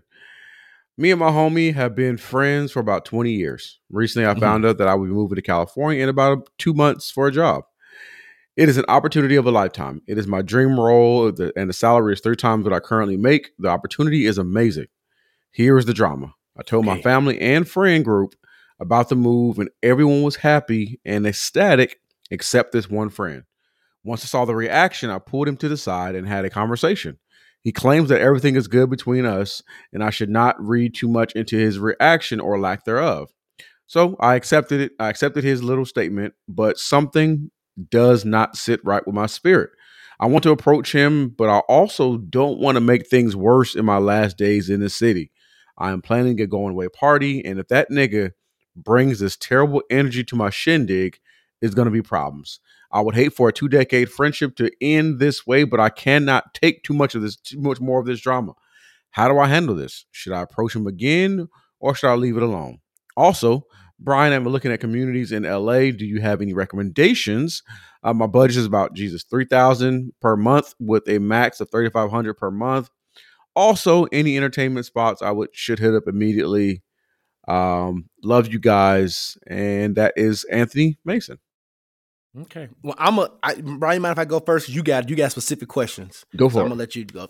I would have one more conversation. You said you put him to the side. So I don't know if this was like at the announcement event, or you like called him later, but I probably would have one more conversation considering the 2 decades of friendship. Me and Brian are embarking on we met 15 years ago this August. So we're very close to that. And if I was moving away or he was, let's say Brian said, I'm going back to Cali, I'm going back to Cali, and he's taking his family with him, and I had a whole attitude, then he would have every right. Oh yeah, to come at me and ask me. And it could just be that he don't know what life is going to look like without his friend. Right. It could be that there could be some small jealousy there. We don't know what his professional background is. We don't know what he's doing in life. And sometimes when people make big moves, it triggers insecurities in others. And unfortunately, that can be triggered also by the people that you love the most. So the people who you think will be the most happy for you sometimes may end up being like really jealous and envious of you because they don't have a whole lot going on. So I would just try to have that conversation, try to figure out what the root of it is, because at the end of the day, if he wasn't, it's not to say that he should have been jumping up and down, but maybe he felt to come kind of way like, you telling me with the rest of the friend group? Like, like there could be a few things going on in this person's mind, right? Because again, me personally, when big things happen for me, there's a few people I'm telling first. My wife, my parents, and my closest friend circle. Everybody else is finding out after them or with the rest of the world via social media or however I decide to. And I might not announce the social media. I might not pop. Like, for example, when I did the ESPN article, only a few people knew that it was happening. But everybody knew when I posted the actual article, right? So I got my first level of congratulations and excitement out with all the closest people I've been working with and I love the most and things like that. So there could be a number of things here. I do think that you should have the conversation. If you're in therapy, think about ways to approach it. I think still go into it with a level head. It can, and be prepared for it to get heated because he may say something that could trigger you. But understand that there could be some real internal struggles going on with him. So I would hate to see a 20-year friendship end over this, but I think it deserves I just think it deserves another conversation. Yeah, definitely. Yep. And it could be like Josh said, I can't add anything to what Josh said for the most part. It could be just, people moving, changing, feeling left behind. It could be a lot of things. Yeah. To answer your specific questions, LA area, check that out first. I would check out the LA area first. Just go visit some things, go some places, do some things. Santa Monica's great in terms of like sightseeing. Downtown Los Angeles, where my sister lives. It's a little pricey, but you can probably find somewhere. It's really going to depend on what type of spot you're looking for. 1 bedroom, 2 bedroom, 3 bedroom. If you're a single person, I would probably stick to like a 1 bedroom joint. I wouldn't do anything major, anything crazy. Really, it's going to be tough. You're going to probably have to find somewhere real quickly to move. But shouts out to, I know real estate agent, shouts out to Carrie Henderson. Check out carriehenderson.com. Phone number 424-249-9805. I mean, with the contact information. Listen. Brian be the plug. Listen, that's my brother-in-law. The best real estate agent in California. Shouts out to him. And also, he is a member of Kappa Alpha Psi, which is your fraternity, Joshua. It is. Kappa Alpha Psi fraternity. So shouts out to him again. So he's your fat brother, Joshua. So reach out to him. He'll show you around, show you some things. Tell him that I sent you. But yeah, entertainment spots. Just go to the thing. LA has so much to offer. California has so much to offer. Sports clubs. Anything with the home of the champions. We have Dodgers. We have the Lakers. We got the Rams, Kings. Don't go to Orange County if you're black. Don't go to Orange County. Don't do that. It's like the Florida. It's like the Jim Crow South. It's terrible. Orange County is not great for black people. If you're black, it's not great for black people. But the LA area is cool. The Inland Empire is cool where I'm from. California is great. There's so much to see, so much to do, so much food, so much culture. So I appreciate that. Yep. But yeah, if you have any questions, hit me up in the DM or whatever. And I'll give you some other information. All right, bet. That sounds good, and we hope all works out with you and your friend. Update us and let us know. But with that being said, until the next chapter, Brian, you got something you want to get off the chest, or let's just head to a greater conversation and do that. Yes, let's do that. Let's do it. Bro, let me talk. Let me talk. All right, we're here at a greater conversation where we get things off of our chest, right? Where we say things and do things and get things off of our chest because it makes us feel that much better, right? So, Josh, do you have anything to get off your chest for a greater conversation? Real quick, it's kind of facetious, but it's bothering me nonetheless. It is about a fictional character. It is this new Carlton Banks in Bel Air. Oh, wow. Let me tell you about this crackhead. The way the way that he assimilates to white culture and the way he's giving people passes. I don't care. Spoiler alert, even for you, Brian, if you ain't watched it yet. The way he's giving people passes for white people saying nigga and saying that it's not that deep and trying to navigate this. And I understand he has some deep rooted insecurities. We learned that he has anxiety and he's dealing with that now. But you know what I'm saying? And we are not trivializing drug usage. However, what I am bothered by is the deep rooted, unaddressed issues of Carlton and how he is now using Will's past and lording that over his head so that he can remain the real prince of Bel Air because that's all he had. And now that Will is on the scene, kind of similar to Fresh Prince, he feels second. But we saw Carlton in the original sitcom finally step into his own and embrace his lane. We ain't seen Carlton even make his way to try to put on a signal light to get into his own lane. So what I'm trying to tell you is, writers, you're doing a great job because you're evoking emotion out of me. I don't like them. And if I ever saw him, it might be like, what was that? Oh, Jay Ellis said that he got slapped in the airport for some stuff Lawrence did on Insecure. I feel like the way I feel today, if I saw Carlton, it might be on site. Because I'm like, first of all, nigga, you ugly. You ugly. That is a terrible looking nigga. And then you got the nerve to feel like you that dude on campus. It's your money, my nigga. You the Flavor of Bel Air. Let me tell you something. Pipe down, little man. You got too much dip on your chip. Okay? Way too much dip on your chip. What our friend Bubba say? Carlton, trash. Right. We don't need you doing all this stuff up in Bel Air. Pipe down, brother. Pipe down. That's all. Brian, on you. State of the Union took place recently. Joseph Robinette Biden. You said it. I'm going to say Biden too. Go ahead. Biden. These student loans. These student loans still out there. Josh, you got your student loans? Every last one of them. Joe Robinette. These student loans still out here. Do it now. Do it expeditiously. Lord, do it. That's it. That's all I got. These student loans should be gone. All right. Well, that wraps up another episode of the Jigsaw Podcast. And as always, we want to thank you so much for joining again and tuning in. I want to thank Dorian and Morgan, affectionately known as Doe and Mo, again, for coming through to the living room. We got to invite those ladies back. Such an amazing conversation, good insight. Thank y'all for gracing us with your presence. And as always, y'all join us next week. Tell a friend, because y'all know where we be. Brian, let them know how they can reach us. Yeah, man. Website, jigsawpodcast.com. Check us out on all the social medias. We're on every single streaming platform regarding podcasts. Follow Josh at I am Josh Rogers on Instagram. Follow me, Brian. I am Brian Hare. We have a TikTok. I believe it's the Jigsaw Podcast on TikTok. We everywhere. So please check us out. We ticking and talking with the babies. Okay. Ticking and talking. Right. There used to be a dance called The Tick. I remember that. Old. But yeah, follow us, support us, gas us up, leave a comment, 5 stars, nothing at all if you're going to rate us. We appreciate you. We do love you. We understand that we would still be great without you, but we're awesome because you're here, because y'all are the puzzle pieces. I can do good all by myself. Yeah. I'm a force when we're together. Yeah. Now Neo ain't no singer. That man's pen is undefeated. Mm-hmm. He can write. He can write. He can write. All right. So ahead, Josh, let's before we head out, let the people know what they need to do. I want to do this. I want to send y'all off in a way that I was sent off in church often. We would say, just in case the Lord shall come.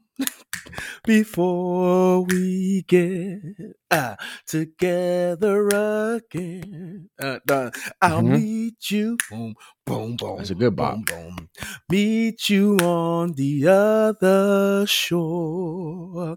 All right. Y'all be blessed out there. That's all I got for you. Y'all be safe. Y'all live right. Because if you don't live right, you're not going to meet me on the other shore. I'm going to be on the other side.